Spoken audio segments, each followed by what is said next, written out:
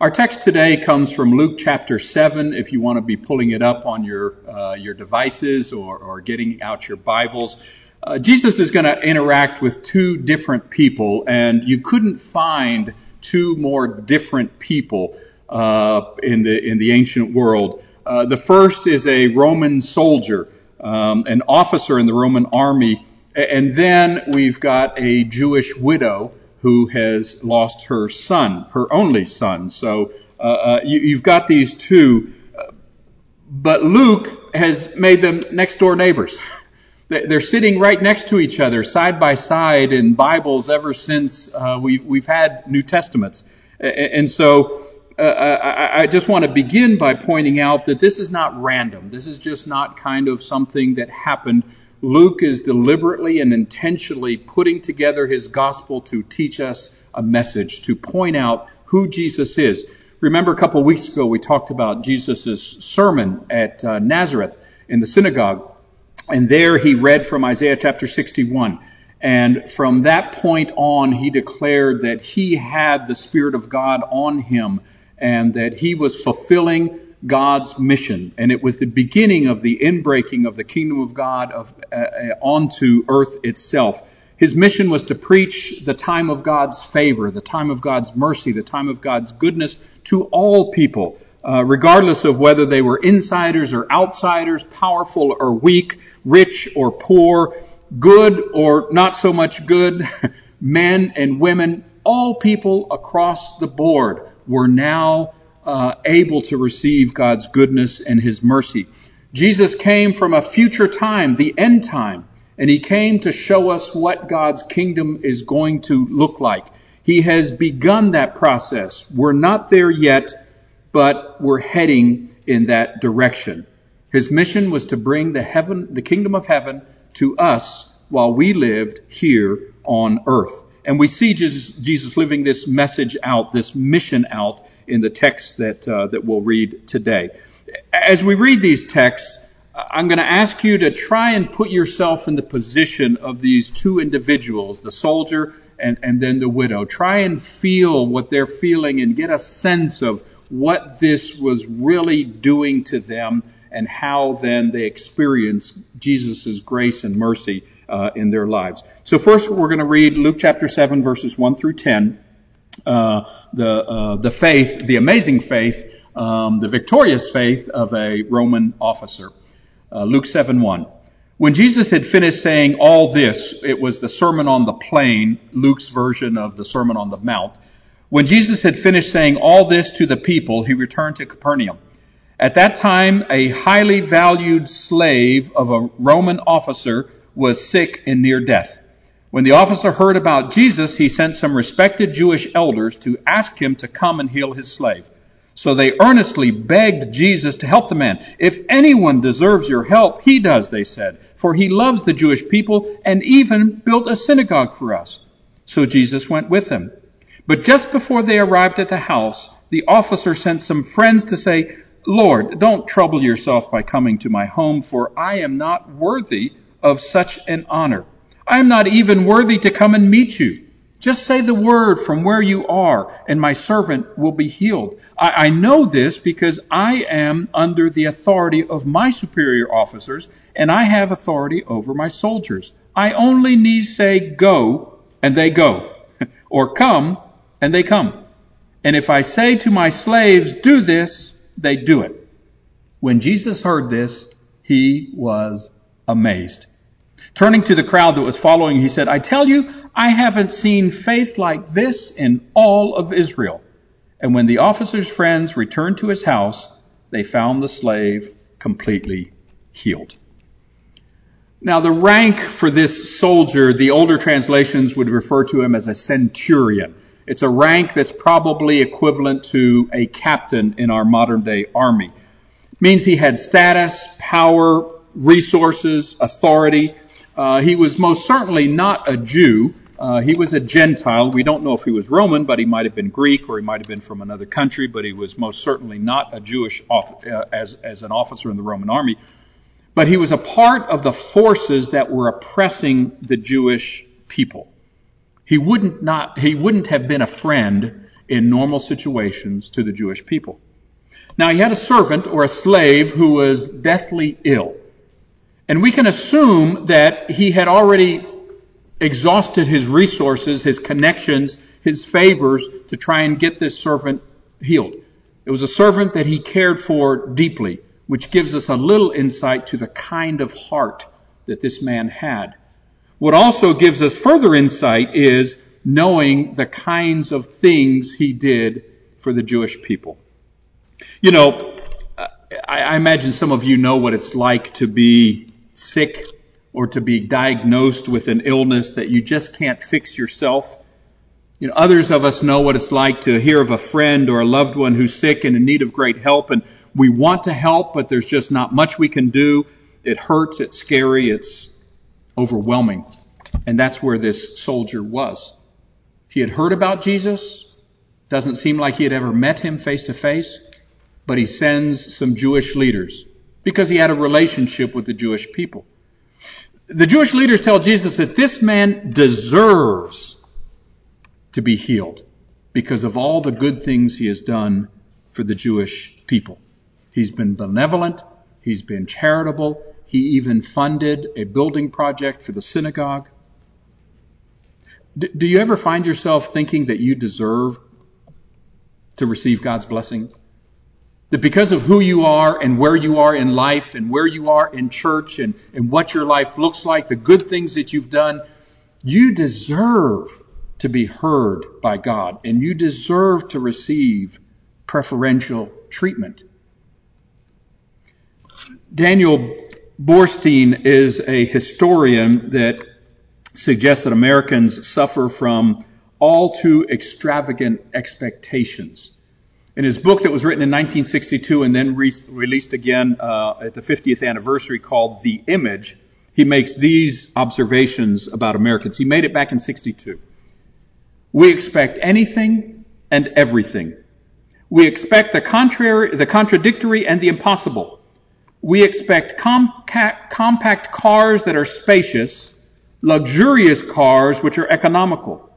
We expect to be rich and charitable, powerful and merciful, active and reflective, kind and competitive. We expect to eat and stay thin, to be constantly on the move, ever more neighborly, to go to the church of our choice, yet feel its guiding power over us, to revere God and yet be God. Never have people been more the masters of their environment, yet never has a people felt more deceived and disappointed. For never has a people expected so much more than the world could ever offer. Expectations. I do good. I deserve God to do good for me. Now, that was the perception of the Jewish leaders, that this man deserves to be saved, to be healed, to be treated with deference. But that wasn't his perspective. When he has an opportunity to express himself, he says exactly the opposite. He says, I am not worthy to be in Jesus' presence. I know who I am, and of all the things I am, worthy is not on my list. And then he makes this reference to his authority and power. As a soldier, he was under some people and then he was over others. He received orders and he was expected to fulfill those orders. He gave orders and he expected those orders to be fulfilled. He sees in Jesus someone who was receiving power from on high and assumed that Jesus would simply obey whatever orders he received from the higher powers, which would be God himself. So he asked Jesus, don't need to come. I don't need to see you. You don't need to see me. Just say the word and it will happen. Because that's how it works in systems of authority. And then Jesus is amazed. You know, there's only 2 times in the Bible that the scriptures tell us Jesus was amazed. Once was at a lack of faith when he preached in Nazareth. And there was so much unbelief and rejection of him that he could do very few miracles there, the text tells us. The second time he's amazed is right here, at the faith of a Roman Gentile officer of the army. Jesus was amazed at his faith. And without seeing him, without seeing the servant was healed. Let's go on to the next part of our text in verses 11 through 17. Soon afterward, Jesus went with his disciples to the village of Nain, and a large crowd followed him. A funeral procession was coming out as he approached the city gate. The young man who had died was a widow's only son, and a large crowd from the village was with her. When the Lord saw her, his heart overflowed with compassion. "Don't cry," he said. Then he walked over to the coffin, or to the wooden plank that they were carrying him on, touched it, and the pallbearers stopped. "Young man," he said, "I tell you, get up." Then the dead boy sat up and began to talk, and Jesus gave him back to his mother. Great fear swept the crowd, and they praised God, saying, "A mighty prophet has risen among us, and God has visited his people today." And the news about Jesus spread throughout Judea and the surrounding countryside. You know, this story is so different on so many levels. You have a poor Jewish widow whose only son, has already died. She's going with the funeral procession on the way to bury him, perhaps in a cave, perhaps where the husband was buried. And in those days, male-dominated society, women were only as financially secure as their husbands or then their male sons. Once the husband died, the widow then became dependent on the son because he was the heir. Women could not inherit property. Now that her son has died, she is at the bottom of the socioeconomic ladder. She is without anything, completely destitute, with no help. Put yourself in the widow's shoes. I think most of us at some point in our life have felt all alone, facing some situation that's beyond our control. Some of you know the pain of losing your spouse, some perhaps even throughout this pandemic, and others of you know the pain of losing a child. Some of you have experienced both these losses. Death is always sad, but in some cases it's more so. Joseph Bailey knew what the loss of a child was like. In fact, he and his wife lost 3 sons, one at 18 days after surgery, one at 5 years with leukemia, and a third at 18 years after a sledding accident. So when Joseph Bailey writes about the death of a child, people listened. And here are some of his words. "Of all deaths, that of a child is most unnatural and hardest to bear. In Carl Jung's words, it is a period placed before the end of the sentence, sometimes when the sentence has hardly begun. We expect the old to die. The separation is always difficult, but it comes as no surprise. But the child, the youth, life lies ahead with its beauty, its wonder, its potential. Death is a cruel thief when it strikes down the young.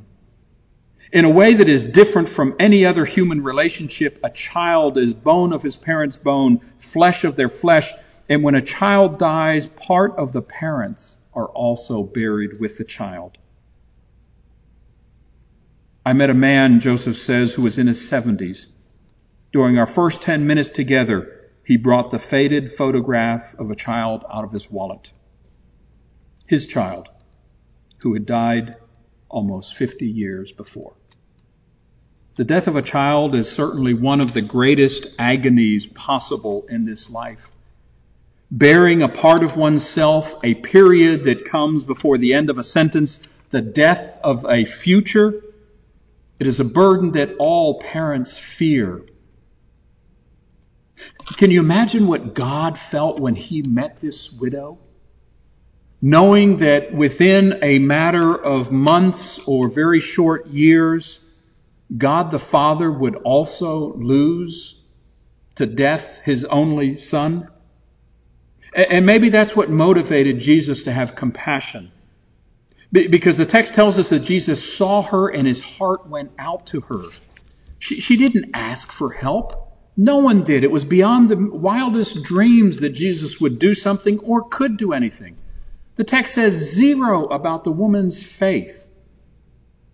She was expecting 0 from Jesus. And yet it's his compassion that takes initiative to act. Jesus enters into this woman's suffering, enters into her pain, and it moves him to action. He speaks to the dead man. Just think about that for a second. To talk to a corpse. Perhaps you've experienced something similar, but at a lot of the funerals I've performed, when there is the visitation, you'll have different family members talking to the corpse, sharing burdens and expressions of love. But I don't know that anyone expects that corpse to rise up. But this dead man heard Jesus, sat up when Jesus told him to get up, and then began to talk. With his resurrection, even though it was temporary because he would eventually die again, with his resurrection, this woman's hope is restored to new life. And with Jesus' resurrection, our hope, all of our hopes, are also restored to new life. So Luke has put these two healing stories side by side. As I said, next door neighbors. In the first story, we have a faith that is so deep, so trusting that it blows Jesus' mind. Mind blown. In the second, there's no faith mentioned at all. We don't know whether this Jewish woman believed in Jesus at any level.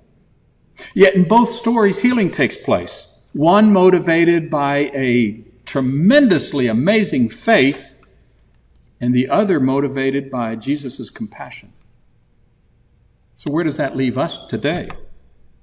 I think all of us would fit somewhere between an amazing faith and no faith at all. We're somewhere in that spectrum. And all of us would hope that Jesus' compassion is just as strong today as it was 2,000 years ago. So does God heal all our diseases? Well, the answer is already, but not yet. In Jesus, God has begun that process, but there's more to come, so much more. And I'm not convinced that the most mature expression of faith is simply to say, God, I know you're going to heal my loved one right now so that they will not die. I don't know that that's a mature expression of faith. Perhaps a more mature expression of faith would be something like, God, in this trial that I'm going through, I am confident that whatever the short-term outcome is, you are a God who is compassionate and powerful, and I am trusting in your goodness for me and my family. Even if it takes the rest of human history for that to play out, even if things are not fully resolved until Jesus comes again and establishes his kingdom, I trust you. A mature, amazing faith is a firm conviction, a firm and certain conviction of God's goodness, whatever the short-term outcome is. And so loved ones for whom we pray don't get well and pass. Individuals with lifelong disabilities get prayed for and continue to live with those disabilities. There's nothing wrong with being rich and powerful and at the top of society. We believe that that is a gift from God. But an encounter with Jesus can humble even the most powerful, brings them to their knees, and then fills them with compassion. Likewise, there's nothing wrong with being poor and on the outside of society, but the promise of the gospel is that God suffers with you and will exalt you to the status of everyone else, because the high places have been made low and the low places have been made high. And before God's presence, we are all his children. Dr. Rebecca O'Connor was working the night shift at New York Presbyterian Hospital when the 2004 tsunami hit December 26th, day after Christmas. She was watching it on TV. She couldn't believe her eyes. She felt like she had to do something. She was compelled. And so she did. She flew to Sri Lanka along with 8 other medical professionals for a 2-week medical relief trip. Once they arrived in Sri Lanka, they traveled through 150 miles of destruction before arriving in a downtown area that had been completely devastated. Setting up their clinic in a downtown Sri Lankan mosque, they saw 40 to 100 patients every shift. Respiratory problems and foot and leg wounds caused by stepping on debris when wading through water were the most common ailments that they treated. O'Connor and the others soon realized that they were less than a mile from a local hospital and another large clinic. And so she asked a Sri Lankan friend, "Why do the people come to us?" The friend said, "Because at the hospital someone asks name, age, complaint, and then gives them a sheet of paper and tells them to go wait outside. You sit them down, ask what's wrong, and then you treat them. You listen to them." O'Connor sums up her thoughts with these words. "It seemed that the most valuable therapy we were providing had nothing to do with antibiotics or wound care. By listening to story after heartbreaking story, admiring pictures of families once happy, and playing soccer with children who lost everything, we were able to say, without speaking a word, we care about you and we share in your grief. As representatives of God on earth, as imitators of Jesus, we take the initiative to enter into the suffering of the people around us.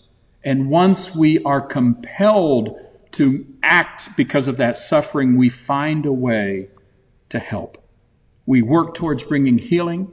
We work towards bringing hope into new life, into broken lives. So this week, open your eyes. Take the initiative. Step into someone's suffering, even at a distance, perhaps through text, through a phone call, through a video chat. Step into their suffering, listen to their heart, and then allow God's Spirit and His power to move through you to bring healing to those around. May God bless you and bless your day today. One of our elders and brother Paul Schwepp is here to lead us through some different thoughts and prayers for the people. God bless you.